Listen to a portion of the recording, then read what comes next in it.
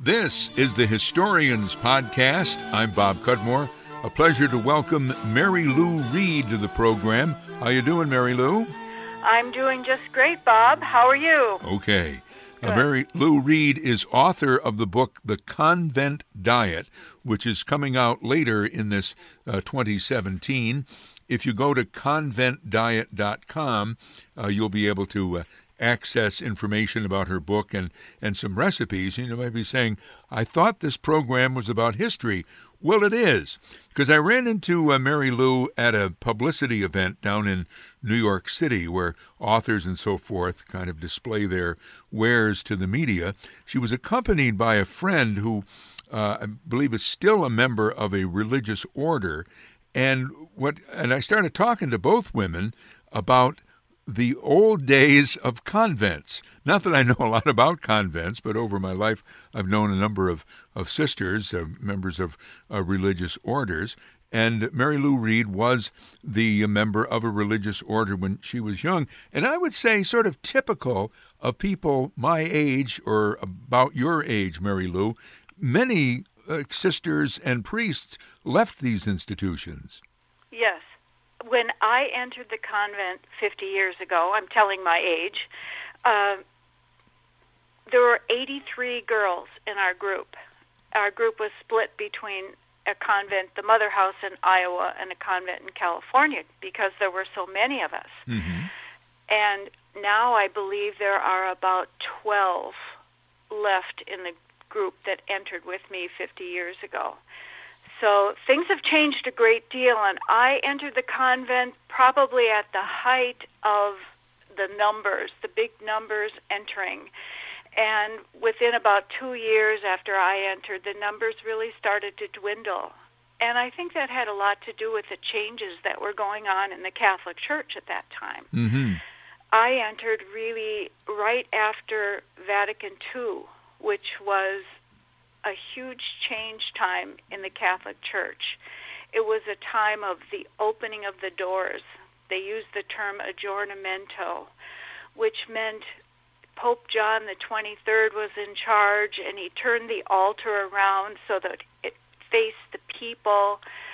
The Mass changed from Latin to English, and many other people-friendly changes happened in the Catholic Church. And what happened in terms of religious life is that caused a certain amount of turmoil. Many of us who entered, quote, in the old days where things were as they had been for the last 50 or 100 years, suddenly were faced with a lot of changes. And those changes could be disturbing, and I think a lot of the girls were affected by that. And we entered wearing the habit and following traditional rules, and before I left, we had changed the habit to street dress.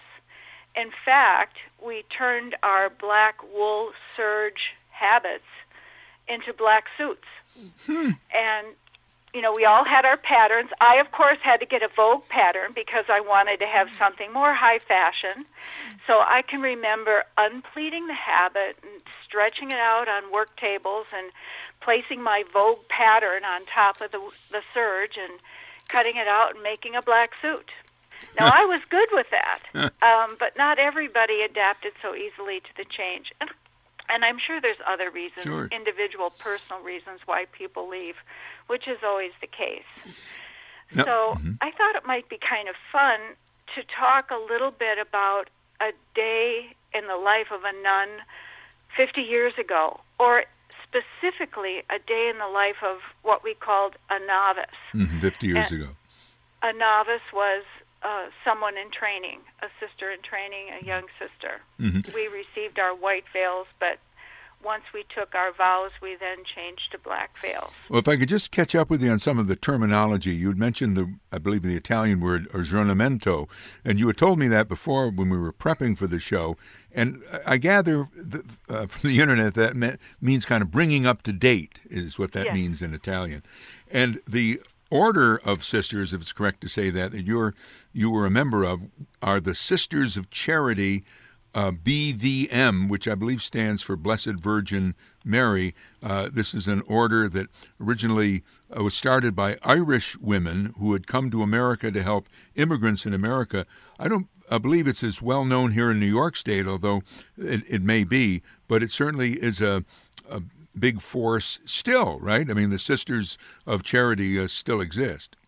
Yes, there are over 300 sisters still working around the world, really, today, not just the United States, but there are many convents or sisters working, sometimes not even living in convents, but more 2 and 3 in apartment life across the United States.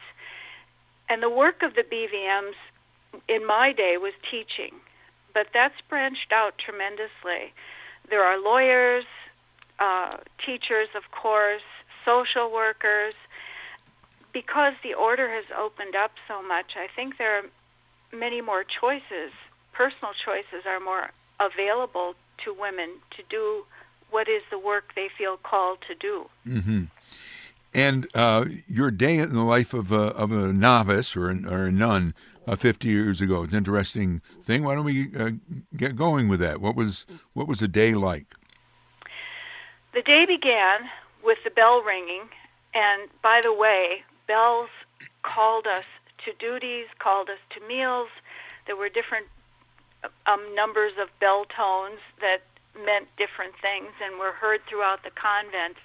Maybe I should back up and say the convent was a large red brick building built in the 1800s, complete with turrets, just like you might picture in the movie The Nun Story or something like that. And also, I didn't ask you, where was this, or where were you in the Sisters of Charity?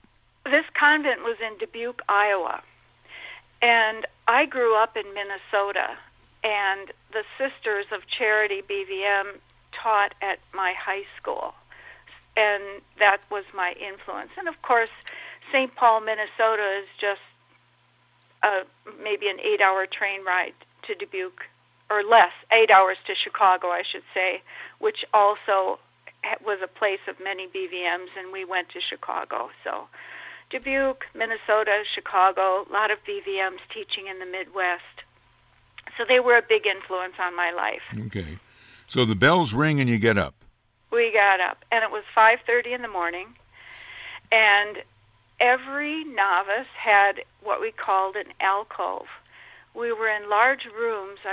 I wouldn't say dorms, because dorms imply much more than we had, and each room had a saint's name, so I might have been in Sister Anne, the room Sister Anne, and inside of that room would be maybe 8 or 10 alcoves. If you picture a hospital, I hate to say this, but really in terms of the mechanics, if you picture a hospital room with the curtains drawn on the rods across the ceiling there to separate one patient from the next and to give a little bit of privacy, that's exactly what an alcove was. There might have been all these white curtains, maybe 8 or 10 in the room, separating the girls.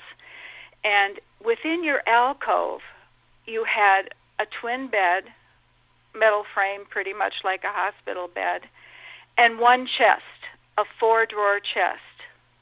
And on top of the chest was a basin. And the night before, you went to the central washrooms and filled your basin with water. And in the morning, you were then able to wash your face and brush your teeth by using the basin water. Now, it's very important, as you might realize, to wash your face first so that you're not washing your face in toothpaste. Right. But that was how the day started. And then I might add, we changed alcoves so that we didn't just get used to one space. Really? Huh. And I remember my turn in the window alcove, which was a coveted alcove because you had a window with shutters, and you could open them up and see out instead of just having all white curtains. But the negative for me was I was in the window alcove in the winter, which meant, and it's an old building, when I woke up in the morning, my basin was half ice. Uh-huh. So I had to chip off ice in order to wash my face and brush my teeth. So anyway, with that job done, you went to the central washrooms again and dumped your basin and came back and got dressed. Now, that was a little bit tricky, too, because we didn't have mirrors. Mm-hmm. And we wore a habit that involved several headpieces that had to be assembled and a hood that had to be shaped into a point. Now, shaping that hood into a point and pinning it on without a mirror was no easy feat. And there was more than one morning that I couldn't get my hood on in the right way in time to get to chapel before it was time to be at chapel. We had 30 minutes to dress and get to chapel. Would you help each other get dressed at all? Oh, no. No, We were behind our white curtains. And nobody saw what anybody else was doing. And I guess the plus is there was a lot of privacy and actually a lot of quiet time, organized quiet time, which really was something that I enjoyed. Mm-hmm. But I do remember one morning, one of the professed sisters, now let me clarify that terminology. A professed sister is someone who has already professed vows, who has made vows. So she is certainly a more experienced sister. And the professed sister would come and look through the rooms or the dorms or whatever and make sure that all the girls were dressed and out and down in chapel. Well, of course, I was there struggling with my headdress, my hood, trying to get it pinned right. And I don't remember which sister it was, but I remember that it seemed like she was trying to pretend she didn't really see me, but I think I caught a sort of a smile on her face as she just walked on by and didn't make any noises or admonitions about my being late, because I think she could really see what my problem was, and I was just going to do the best I could. So then you make it to chapel, and there's several hundred sisters, maybe 200 or 300, because there's my group of novices, there's a group ahead of me and the group behind me and all the professed sisters, and everybody comes to the chapel to say morning prayers. Mm-hmm. And also in the morning is your opportunity to look around and see who's missing from your group, because people did leave, and they seemed to, in essence, disappear. They were there during the day, and the next morning you'd say, oh, who's not here today? Because then you know that they had been taken to the train station and had gone back home again. Oh. So that was always like, oh, who left today? As well as morning prayers, Sure. of course. Now, when you go into the prayers, I mean, can you talk to the other novices? Or No, there was no conversation then. We just went into our pew, or row in the chapel, said our prayers. I think the morning prayers were only about 15 minutes or so long. And after that, you had 30 minutes of meditation. And the joy of that was you could go anywhere for your meditation. You didn't have to stay in the chapel, though you could. Mm-hmm. I generally never stayed in the chapel. I either went outside and walked on the pine walk, which was a beautiful path of many pine trees. The grounds were absolutely beautiful. They sat high up on a bluff overlooking the Mississippi River. Again, just as you might imagine an idyllic convent grounds, that's exactly what it was. So sometimes I'd walk along the pine walk because I was really tired and it kept me awake. And other times I just headed for one of the classrooms because during the day we had school classes. I would head to one of the classrooms and maybe sort of put my head down and go to sleep. And again, I don't know if any professed sisters came by and looked in the classroom and saw me sleeping at the desk, but nothing was ever said to me. Now, and this is all before you've had breakfast, right? That's right. That's right. And then, so then a half an hour, the bell rings again, and you're called back to the chapel. Then you have morning mass. Oh, mass too. Okay. Yeah. Then we get to go to mass. And then after mass, you have your morning duty, because somebody has to prepare breakfast for all these hundreds of people. So some people had kitchen duty. They got to go down and prepare breakfast for everybody. Other people might have had duties like high dusting, because the building was so tall. The rooms were so high. It was an old building. You had high dusting. You had cleaning toilets. You had sacristan. My job was priest kitchen, which meant I went down to a smaller kitchen with a professed sister who was in charge of preparing the meals for the priests. So I helped her get breakfast ready for the priest who had just said Mass. Oh. And then, of course, another bell would ring calling us to breakfast. Okay, and I might stop you right there because that breakfast does have to do probably with your book, The Convent Diet. We'll return with Mary Lou Reid in just a moment on the Historians Podcast. The 2017 fund drive now underway to support the Historians Podcast. Your donation at GoFundMe.com/Historians2017 helps cover technical costs and other production expenses. You can also donate by mail, make a check out to Bob Cudmore, send the check to Bob Cudmore, 125 Horstman Drive, Scotia, New York, 12302. Thank you very much for your support of the Historians Podcast. We're talking with Mary Lou Reid, who in her life has been a financial planner. She's appeared a lot on television and written articles about financial planning.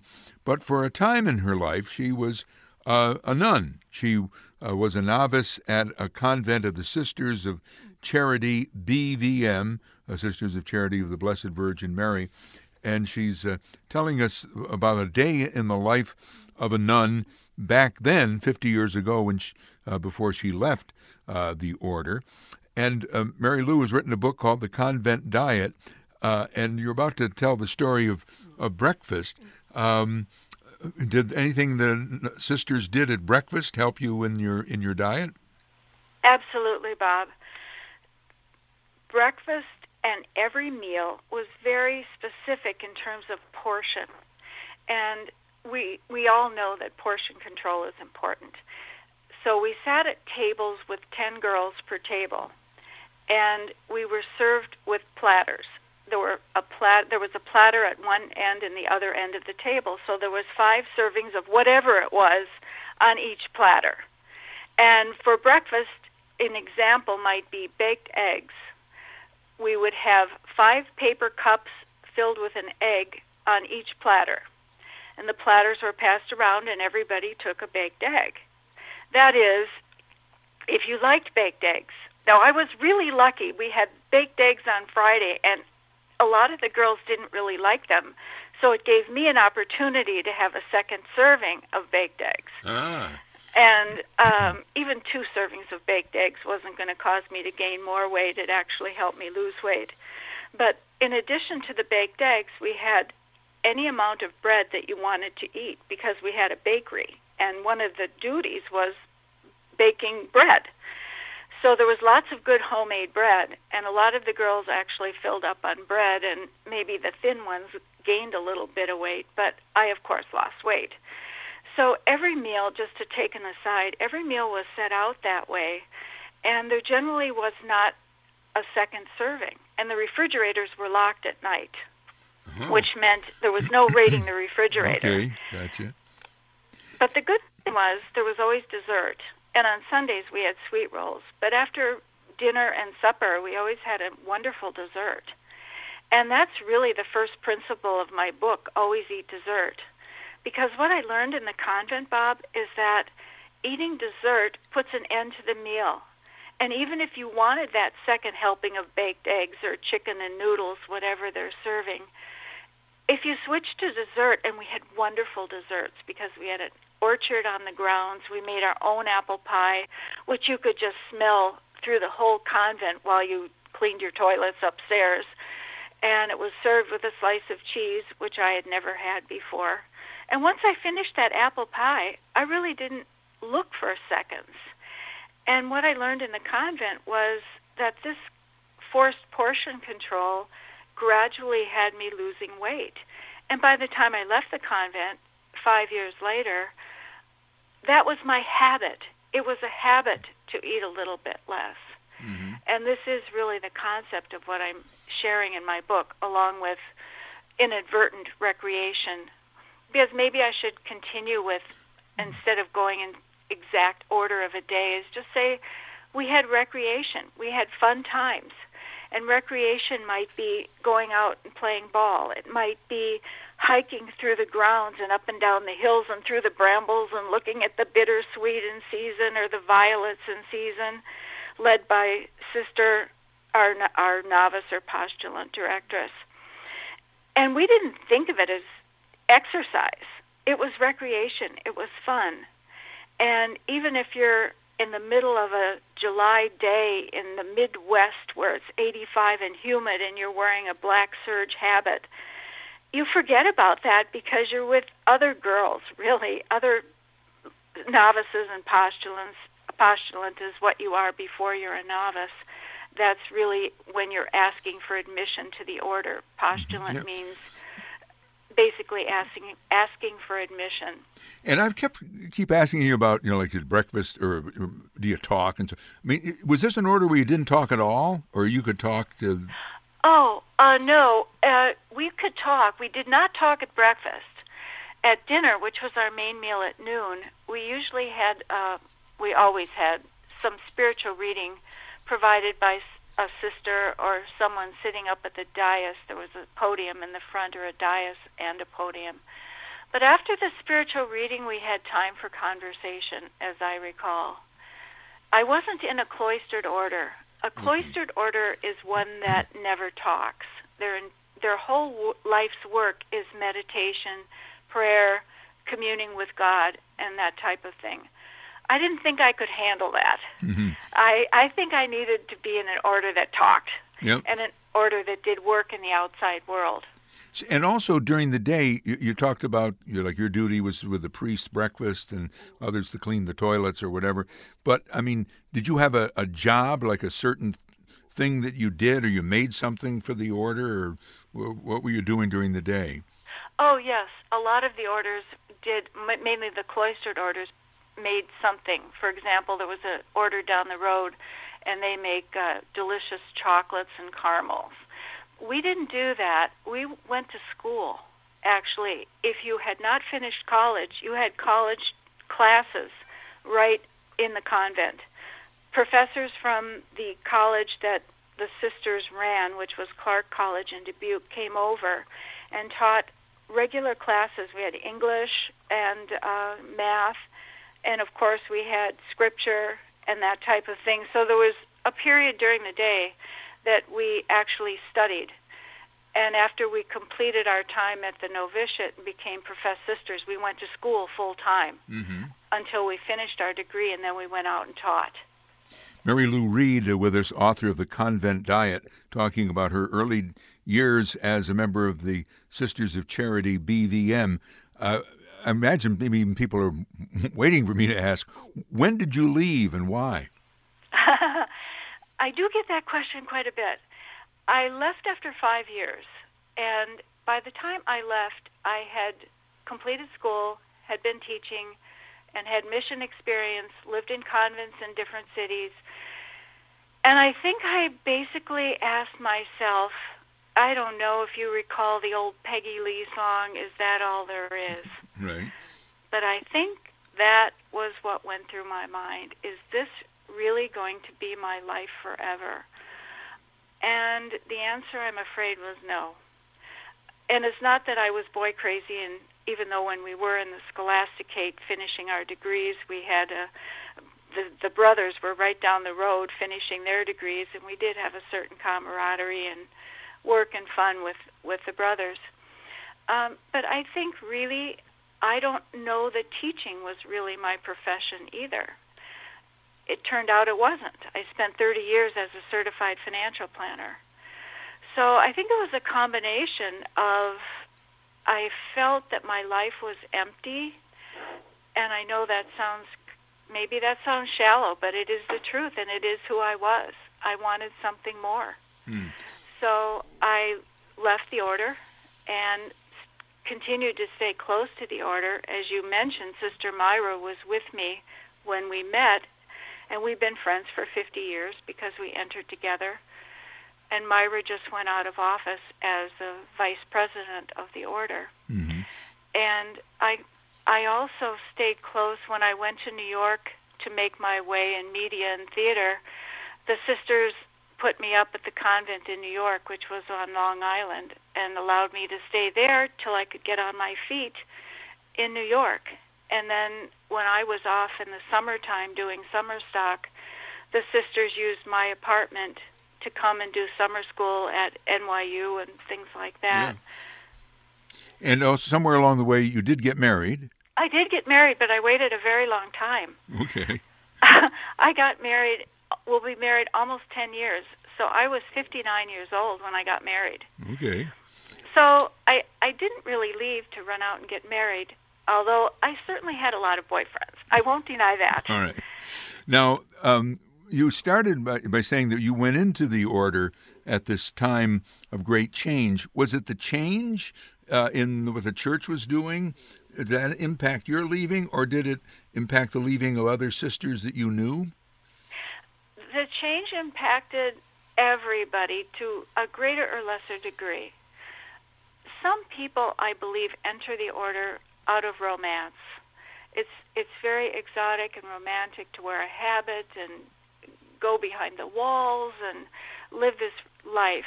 And when that all changed, all the periphery stuff went away, those people maybe weren't for being in anymore. That's probably a limited number of people.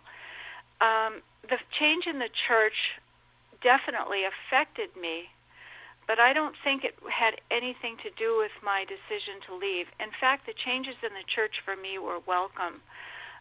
I loved the modernization. I loved not wearing the habit anymore.